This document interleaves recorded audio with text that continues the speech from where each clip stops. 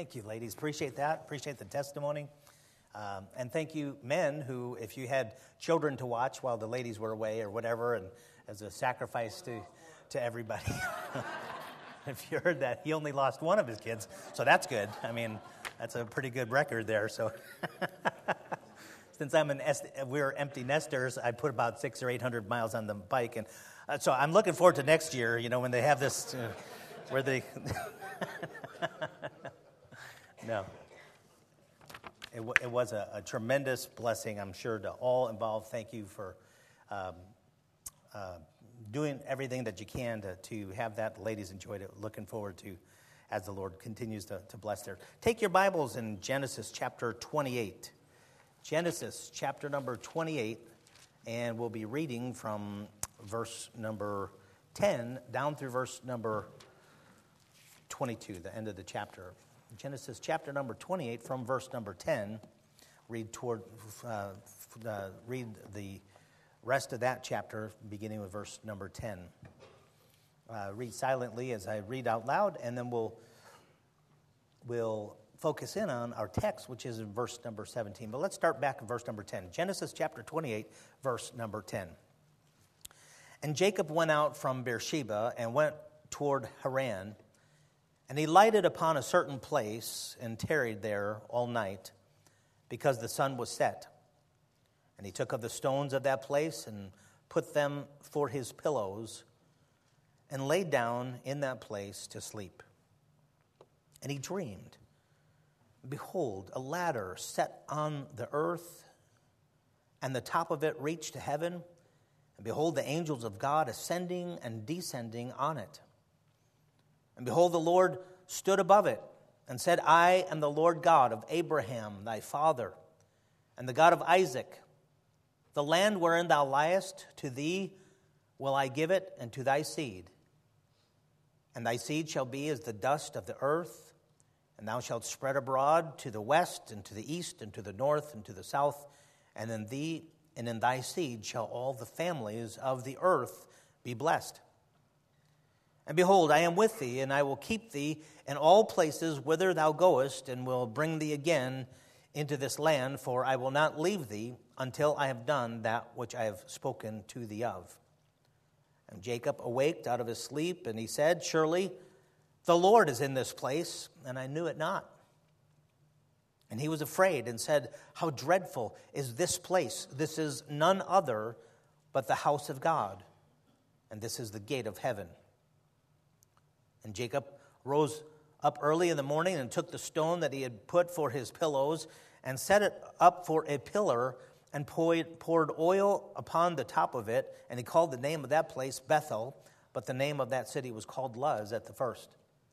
And Jacob vowed a vow, saying, if God will be with me and will keep me in this way, that I go and will give me bread to eat and raiment to put on, so that I come again to my father's house in peace, then shall the Lord be my God, and this stone which I have set for a pillar shall be God's house.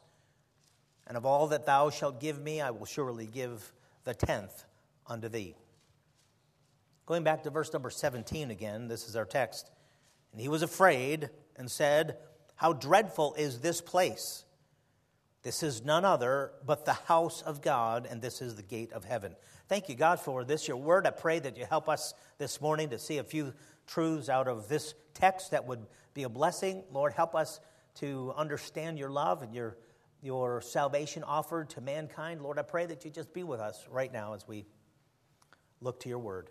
Lord, we ask that you would reveal it unto us. There are people here that may need to be saved. There are believers here that need to be stirred and challenged. And so, Lord, I pray that today you would speak to each and everyone that's here today. Thank you for this, your word. I pray that you bless it now in this service. In Jesus' name, we ask these things. Amen.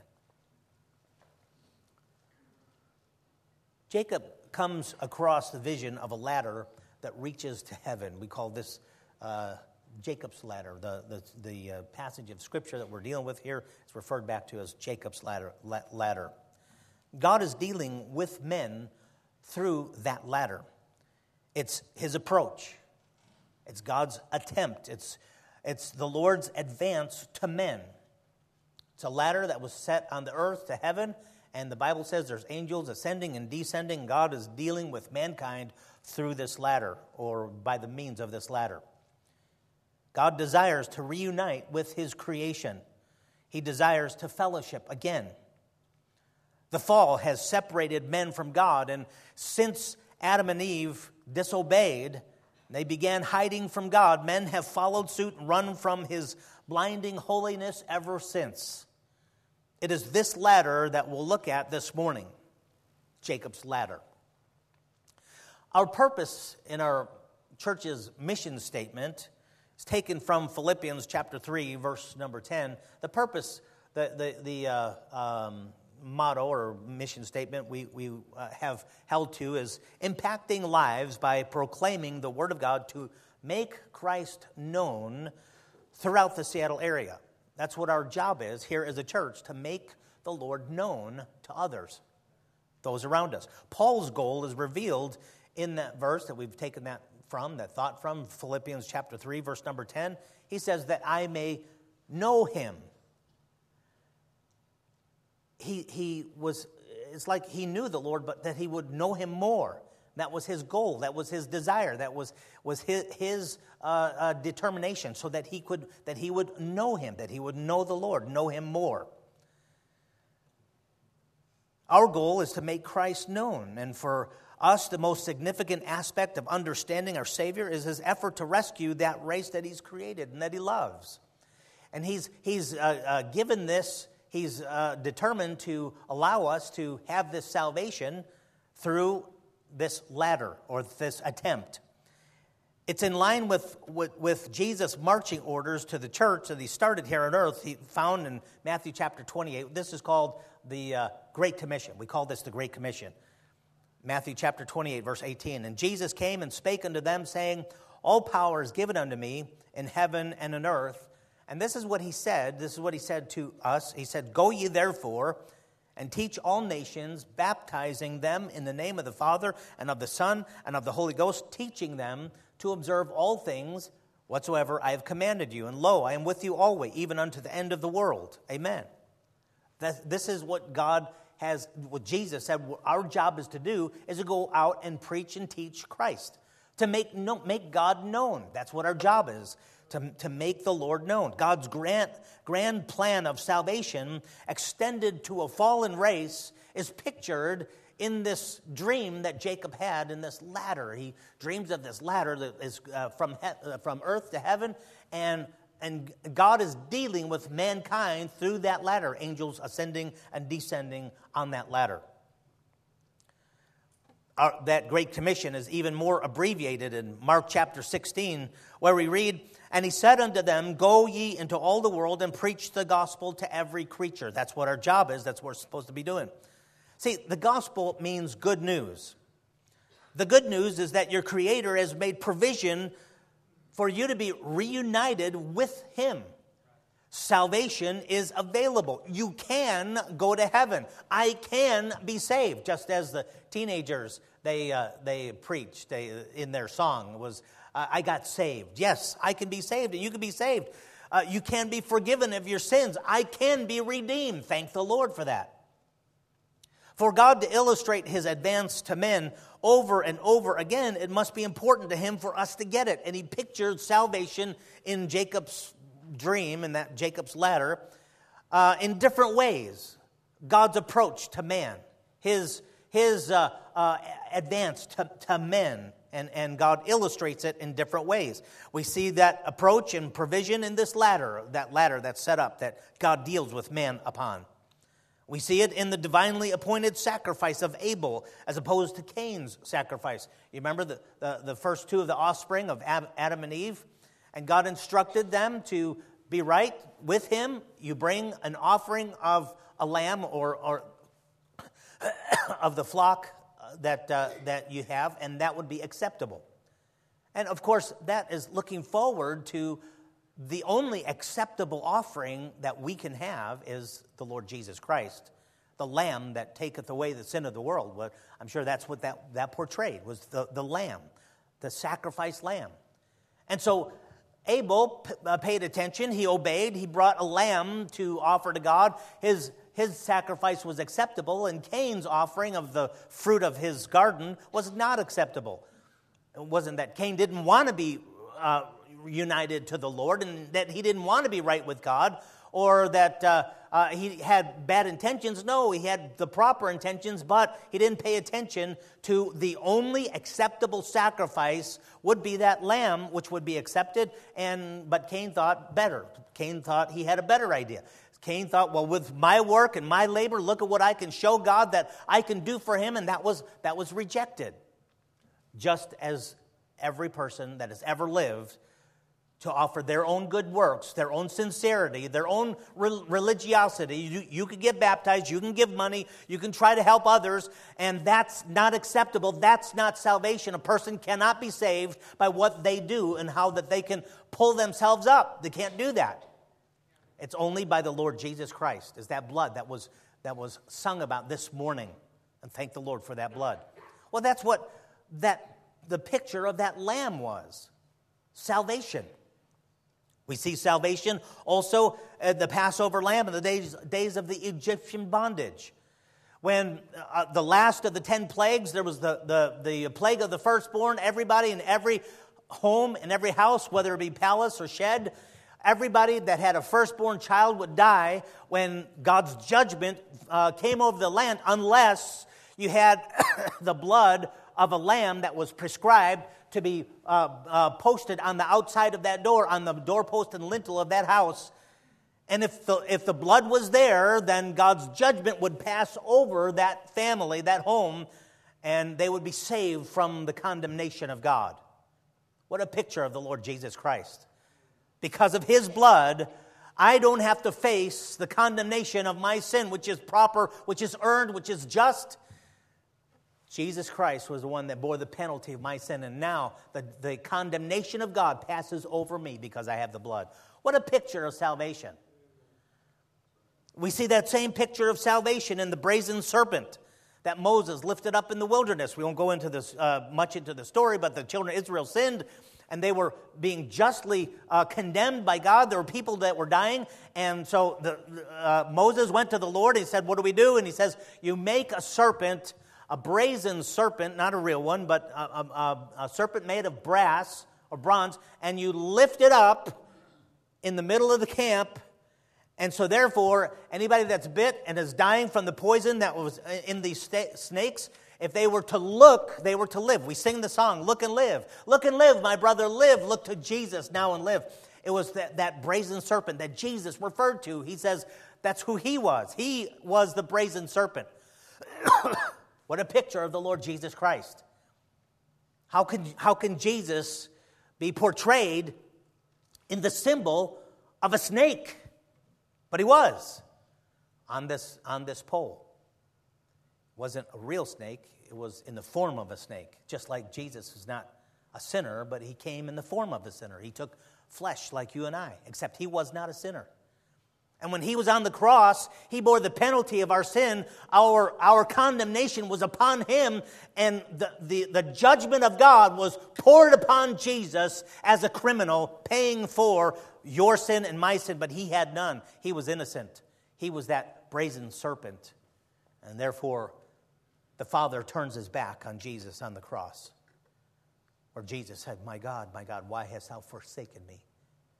Never one time did he disappoint the Father. Never one time did he do anything wrong, but he was treated as a criminal.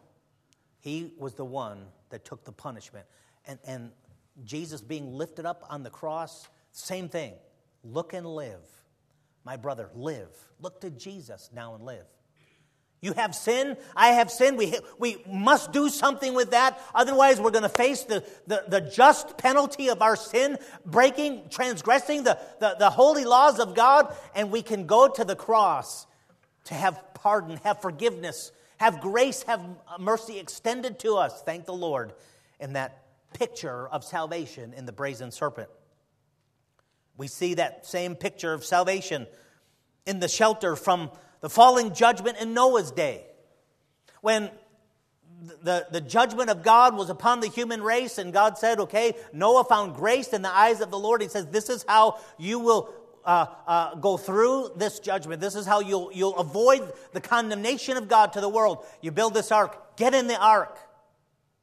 The Bible says there were only 8 souls that took advantage of that, although Noah preached in his generation, lived about 120 years building that ark and preaching. The Bible calls him a preacher of righteousness. Others knew about it. Others knew about the judgment of God. How could they not? I mean, here's this giant boat as an object lesson, as a neon sign to the world around him. There's coming a judgment of God, and God's going to send a flood, and all people will die. He's building this boat on a mountain. What in the world? There's not even a place to get that boat over to the local lakes or seas or wherever what was taking place there on earth at the time. And he was laughed at, and he was scoffed, and nobody took advantage. But you know what? The Bible says 8 souls got in that ark, and they were saved. They were saved from the judgment of God. What a picture of salvation. See, each one of these, they portray salvation. We see that salvation in Aaron in the rebellion of Korah in Numbers chapter 16. The story behind this is that there was a rebellion against Moses, and God judged them, but then the people of God came to side with those in rebellion, and God was done. His patience had run out, and so he sent a plague. And here Moses and Aaron are saying, what do we do? And so God gives them the instructions that we read in Numbers chapter 16, verse number 47. This pictures our high great priest extinguishing divine wrath. It says, and Aaron took as Moses commanded and ran into the midst of the congregation. Behold, the plague was begun among the people, and he put incense. This is the instruction of God. He put incense and made an atonement for the people. Look at verse 48. And he stood between the dead and the living, and the plague was stayed. People were dying, and there's no hope. They're going to be destroyed. So he stands in between in this plague as it's coming. You can almost see it as some kind of a giant wave. And he stands in between those who died and those who are living. And because he stood with the instruction of God, with that incense and that sacrifice, it stopped the judgment of God. What a picture of salvation. Jesus standing between the dead and the living. And he comes and he stops the plague of destruction that they deserved. Right. What a picture of salvation. See, each one of these, Jacob's ladder and the ark and the incense and all of these, the lamp, all of these were a picture of what would take place on that mount called Calvary. But we see it most clearly in God's masterpiece, illustrating his love on Mount Calvary. Every other portrayal of God's salvation, pardon extended, mercy held forth, the stay of judgment, the substitutionary atonement of that Lamb, they were all pictures, they were all illustrations or object lessons to underscore the truth of a divine rescue, of God having to do with a fallen creature, that Jacob's ladder that God had set up to redeem, to deal with mankind. They were pictures that underscored the truth of a divine rescue. All the pictures pointed to that hill called Mount Calvary. His great love was manifest with each stroke of the brush of his hand on the canvas of the cross. Those around the foot of the throne of that cross, that called it a throne, no, those torture beams, that place of execution. They could say, as the Jews said of Jesus' love for Lazarus in John 11, verse 36, behold how he loved him. They could say that of Jesus for the sinners that he was dying for. Behold how he loved them. Yes, behold how he loved them. He loved them unto the end, as the Bible says. Behold how he loves you and me. For God so loved the world that he gave his only begotten Son, that whosoever believeth in him should not perish, but have everlasting life. What a picture of God's love. See, all of those illustrations, they portrayed what God was doing in salvation to rescue that fallen creature called the human race. the cross is that ladder to heaven. The Bible says in 1 Timothy chapter 2, for there is one God and one mediator between God and men, the man Christ Jesus. He's that ladder. He's that one that's in between. He's the one who's the mediator. He's the one to bring God and man together. And you see, Jacob dreams of this in his, and it's a picture of the salvation of God. And you know, it's interesting to note that in the story that we read in Genesis chapter 28, that Jacob was unsuspecting. He was just going from one place to the other, and he meets the Lord. It had nothing to do with Jacob's search. Jacob wasn't searching for God. Had nothing to do, especially of Jacob's piety or his desire. He wasn't looking for God. If you read the story around Jacob's life at this time, he's kind of he's in disobedience, and he's in deceit, and he's just being Jacob, and he's running from God at a full gallop, and he comes to this place, and he wasn't concerned about God's agenda. He wasn't concerned about God's desire and God's fidelity to his promise to Jacob's forefathers. No. He was just in a certain place at a certain time, and God spoke to him. God had him to see this ladder, this dream that God gave him. You think you're saved because you're something really special? You think you're saved because how you searched for the Lord? No, excuse me. The Bible says there's none that seeketh after God. No, not one. None of us. None of us are saved because we have something that is inherently good in us, and we're just basically in the very kernel of who we are, we're good. No, we're not good. The Bible says all have sinned and come short of the glory of God. All men are liars. Listen, the Bible says this is who we are, and you're saved today if you are. You've come to the Lord because the Lord sought you out. Thank the Lord for that. Thank the Lord for His goodness, because God sought me out. He chased after me. I'm running from Him, and He sought me out because of His love and His mercy and His goodness, His fidelity to His own promise, not because of me. And in the story here in Genesis chapter 28, as Jacob gets this vision of this ladder, and he wakes up and he says, whoa, I had no idea that God was here. And he calls that place dreadful. The Hebrew word for dreadful, I don't know if I can pronounce it properly or not, it's Yahweh. It means, it's a primitive root word. It means to fear morally, to revere, to cause to frighten. It's kind of a weird term that is used a few times in the Old Testament. The connotation is that there's something or someone to respect or revere, but it's in relation to morality or holiness. Someone who is so holy, so pure, that brings awe, but also fear. So much so that in contrast to the observer, he fears when he's exposed to this one. He's in self-condemnation for his own failure or his own impurity. At the same time, awesome, but also frightful. What a perfect human adjective in describing the Lord. Dreadful. Daniel uses this word in Daniel chapter 9, verse number 4. It's the same Hebrew word. He says, and I prayed unto the Lord God and made confession and said, O Lord, the great and dreadful God, keeping the covenant and mercy to them that love Him and to them that keep His commandments. And then he says, we have sinned and have committed iniquity and have done wickedly and have rebelled, even by departing from thy precepts and from thy judgments. He came to God and he noted who He was, as he calls Him the great and dreadful God, in relation to our sin and our wickedness, how holy God is and how awesome He is, how powerful He is, how pure He is, and then looking at us and our sin, as he says, our iniquity, our wickedness, our rebellion. That brings an attitude of dreadfulness in the presence of this God. Malachi also described His return in these words, Malachi 4:5. Behold, I will send you Elijah the prophet before the coming of the great and dreadful day of the Lord. This is talking about not the first Advent, but actually the next one, the one we're looking forward to when Jesus returns.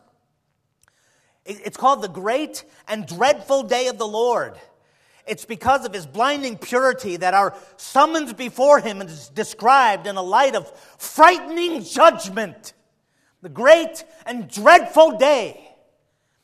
Listen, if you're on his side, if you're forgiven, if you're adopted into his family, it's a great day. But if you're not saved, if you're going to be facing God in your sins, it's a dreadful day that the Bible says. Now, when Jacob met God in this way,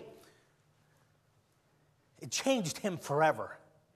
When God made clear the ladder that went up to heaven, and that God is desiring to connect. God is desiring his salvation is offered to Jacob and to all men. When he came to these realizations and he met God in this way, it changed him forever. And I could say, when I got saved, it changed me forever. That's for sure. You see, because Jacob saw his purity, his concern, his love for him, and his unrighteousness and who he was. He knew exactly who he was. You can fool others. You can't fool God. And he knew exactly who he was, but God was extending because he loved Jacob. When one comes face to face with who God is and his power and his holiness and his justice and his love, we're also transformed. When I finally came to his love for this worthless piece of garbage, it changed me forever also. Just this morning, as they're singing about the love of Jesus, I can't get over that. I cannot get over that. When I think back to when I got saved, I was so unworthy. Am today too, but back then it was like, why? Why would he love me? Why would he be concerned for me? Why would he be after me? Why does he want me? After I tried to be Christian over and over and over again and fail, and it's just not working. And I proved to myself and him that I was unworthy. I was worthless. But he loved me and he kept at it and he wanted to show his love to me. Folks, that transformed me. I remember that night when I broke down and I just said, okay, God, I need you more than I need my sin. I want you. And he said yes. And he accepted me. I can't see my notes now. Maybe that's good. I cut the thing short here. When you understand that divine ladder extended down to you, you're compelled to respond. Amen. See, God has kept you alive to this point, friend, to have all the confusion swept away. I don't know who you are, where you're from, or your situation, where you're at. But you know what? There's people that in their life they want answers, and they just come to confusion. They don't know why. They don't have a clue. God's kept you alive to this point today, so you'd hear that clear message of his salvation extended to you. His love extended to you. How that you can be saved. You can be connected to this one who loves you. The question is, what are you going to do with the offer? Jesus loves me. This I know. For the Bible tells me so. Amen. We got his word, his promise. And thank the Lord for that. A few things that happened to Jacob here. Number one, Jacob acted upon God's promise. In our text, Genesis chapter 28, verse 20, it says, and Jacob vowed a vow. When he came in contact with this God who loved him, who extended to him, it moved him to make a decision. He vowed a vow, if God will be with me and will keep me in this way. What he's saying, God, if you are going to do what you just promised that you're going to be doing, if you're going to keep that word, if you're going to love me like that, if you're going to take me in, unworthy Jacob, you're going to do that for me, then it brought him to a decision, to a vow. Verse 20 references God's promise back in verse 13. That's what God said. This is what I'm going to do. It's a place to where we learn the promise of God. We learn His word. We learn His principles, His direction, His warning, for us. His treasured assurances, His guarantees to us. When we learn of God, let me ask you something. Can you trust His promise? Oh boy. The more that I've learned every moment that I live since I've been saved, God is faithful, and He's proven over and over and over again. And He'll come through. Thank the Lord for Him, for who He is. And you know what? When we see that, it'll bring us to a conclusion. It'll bring us to act upon His promise. And also, Jacob met with God later on in life because of that experience right there. In Genesis chapter 32, the Bible says, verse 24, and Jacob was left alone, and there wrestled a man with him until the breaking of the day. And when he saw that he prevailed not against him, he touched the hollow of his thigh, and the hollow of Jacob's thigh was out of joint as he wrestled with him. And he said, let me go, for the day breaketh. And he said, I will not let thee go, except thou bless me. And he said unto him, what is thy name? And he said, Jacob. And he said, thy name shall be called no more Jacob, but Israel, for as a prince hast thou power with God and with men, and hast prevailed. And Jacob asked him and said, tell me, I pray thee, thy name. And he said, wherefore is it that thou dost ask after my name? And he blessed him there. You know what? Jacob knew at this point in his life, and this was like 21 years later, after Bethel, that experience, the house of God experience there in the wilderness. This was 21 years later. He knew that God has blessing, and the only place that I can go for this blessing is the Lord. And he realized, I'm not moving. I'm not leaving this spot. I'm not letting you go, God. I need to be blessed. I need you. I need you to come through. And he understood that from that experience that he had way back when he met the Lord. Let me say this. Once you meet God, you're never the same. You'll never settle for mediocre. Thank the Lord for that. Isn't that a blessing? You can't just go back into looking down. You'll forever look up once you know the Lord. It's transforming. And Jacob referenced this experience all of his life. The time when he met God at Bethel, where he was just sleeping on some stones. He had this dream, woke up and said, God's in this place. And he made a makeshift altar at that point with the pillow. It became a pillar, like a worship temple. And he worshiped God at that spot. And then 28 years later in Jacob's life, matter of fact, God referred to this point in his life. 28 years later, after this latter experience, in Genesis chapter 35, verse number 1, he's still looking back to Bethel. Look what God says. And God said unto Jacob, arise, go to Bethel. Now, the only place we're talking about, it was this town called Luz before, and just meant a place of almond trees or hazelnut trees. That's all it meant. Wasn't a special place. But he renamed it the house of God. God met me here. God he communicated with me here. And God refers back to that place as the house of God. This is Bethel. This is that place where God was communicating to him. And God refers back to that very spot. He says, arise, go up to Bethel, and dwell there, and make there an altar unto God that appeared unto thee when thou fleddest from the face of Esau thy brother. He's referencing that time when he first met the Lord, that time when he communicated with God, that God showed him his wonders and his love towards Jacob. And God says, get back to that place. And you know what? He did at this point. It was like a revival in his life. Not only impacted him, but it was noted by God. See, because Jacob referenced all of his life, referenced back to that time that he met the Lord, that the Lord made a change in his life and his heart. I remember when I got saved, oh my goodness, I thank the Lord for his goodness upon me. I thank the Lord for what he's done for me. When I got saved and was trying to be a witness to others in my high school, I was a sophomore in high school or junior, and I remember when I got saved. Tried to be a witness and rejected by friends that I thought were good, close friends, and found out they were not friends at all. But I had to stay with the Lord and made those decisions. And it was special. You know something, folks? To this day, let's see, I'm 60 this year. That was back when I was 16. Okay, so you do the math. Way back then I reference that to this day. What I learned of God then, I reference back, and to this day, I walk with God because of what God showed himself to be to me back then. I remember getting that first Bible that I could call my Bible. A friend of mine actually bought it for me. It had a leather cover.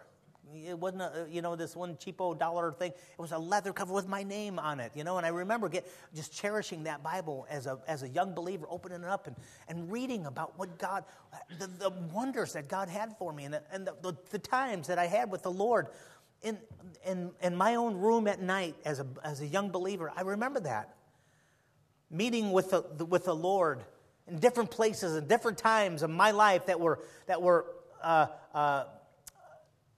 they were special.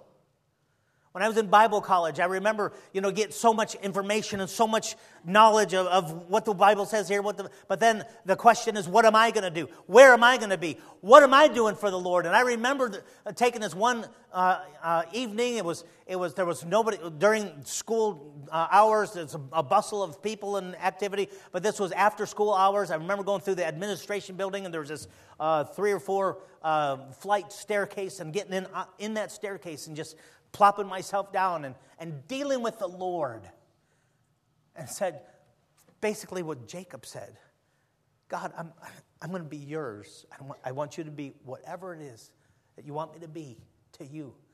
And you know what? Today, I remember that like it was yesterday. Today, I remember signing on the dotted line. There's certain times in my life where when God's special to me, or when He's especially present in my life. I remember when I got married and had our first child, and loved him so much. I couldn't believe how much a person could love someone else, and I loved him so much. And before his second birthday, I think he might have been 1, I don't know, but he came down with, they told us, spinal meningitis, and I didn't know anything about it at the time. And I remember being in this hospital and just weeping for my son, saying, God, thank you for giving him to me. Please spare him. And the Lord being there with me. And our relationship, folks, I remember that like it was yesterday. I remember the good things and the bad things and the victories. I remember coming out to this place and driving across country. I drove through, there was guys that were in Sunday school, and they saw Yellowstone. I drove through Yellowstone with, at the time, 2 young boys. They were 2 and 4. In this little car, first time, I'd never been in Yellowstone before. Drove through Yellowstone, and I remember stopping by the side of the road, and there was this river there, and I said, hey, let's go down and let's just go look at the river, just wilderness. And me and my little family would go down there, and I saw some it looked like cougar tracks, in the mud. And I saw that, and I thought, I'm going to scare my kids here. I said, hey, guys, look, there's cougar tracks. That means there's cougars around here, and it's dangerous, really. And so you got to be careful because, they just come and they'll snatch you. And I'm trying to get it real, dramatic. And they're all worried about it. Let's get in the car. And I'm going, no. That's probably, in rock, in stone, some, years and years ago, there was and I felt it, and it was muddy. It was just happened right before. Get in the car. I remember coming across country and not knowing a soul, but knowing that the Lord said, I want you there. I want you to do this. I didn't know. I didn't have a plan. He just take this step and take next this step and then take this step. And I was just saying, okay, Lord, what next? Okay, Lord, what next? And I remember those. I remember like it was yesterday. And that was now 33 years ago. Oh, man, that makes me old. Like I say, I remember the difficulties also. I remember laying my loved one in the dirt. I remember just asking God for it to stop, the pain. And it doesn't stop. You go through it. Listen, people, just as the Bible says, man is born unto trouble as the sparks fly upwards. The difficulties that we have to face because of the fall, because of Adam's sin, and now death passed upon all men, and for all have sinned. And I remember facing those things and not knowing what to do about it, but God was there. God putting his arms around me. Folks, you know what? I remember God being so good in all of his dealings with me. I remember praying at this altar with Brother Ron there in the back. He's standing there, Brother Ron. You remember, you and I, we'd set up the church, clean things, and then we kneel down to pray before we left at about 1 a.m. or whatever. I remember praying at this altar and praying a specific prayer. God, you know that I need a spouse. I don't know what to do for that. I don't have much to give, but here I am, and you know my needs. And from heaven, him answering that request. I have my wife. Where'd she go? She's gone. Oh, there she is. Folks, the times in my life that God was special to me, all of my life, I reference those things. And I go back, just as Jacob referenced the experience he had in that part of his life, all of the rest of his life, he looked back to it. And God referenced it, says, hey, listen, you remember when you were so close to me? It's time to get back to Bethel.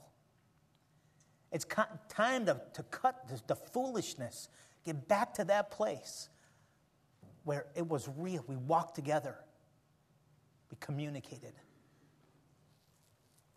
And see, the thing about Jacob in that experience, I've got to close. I don't understand.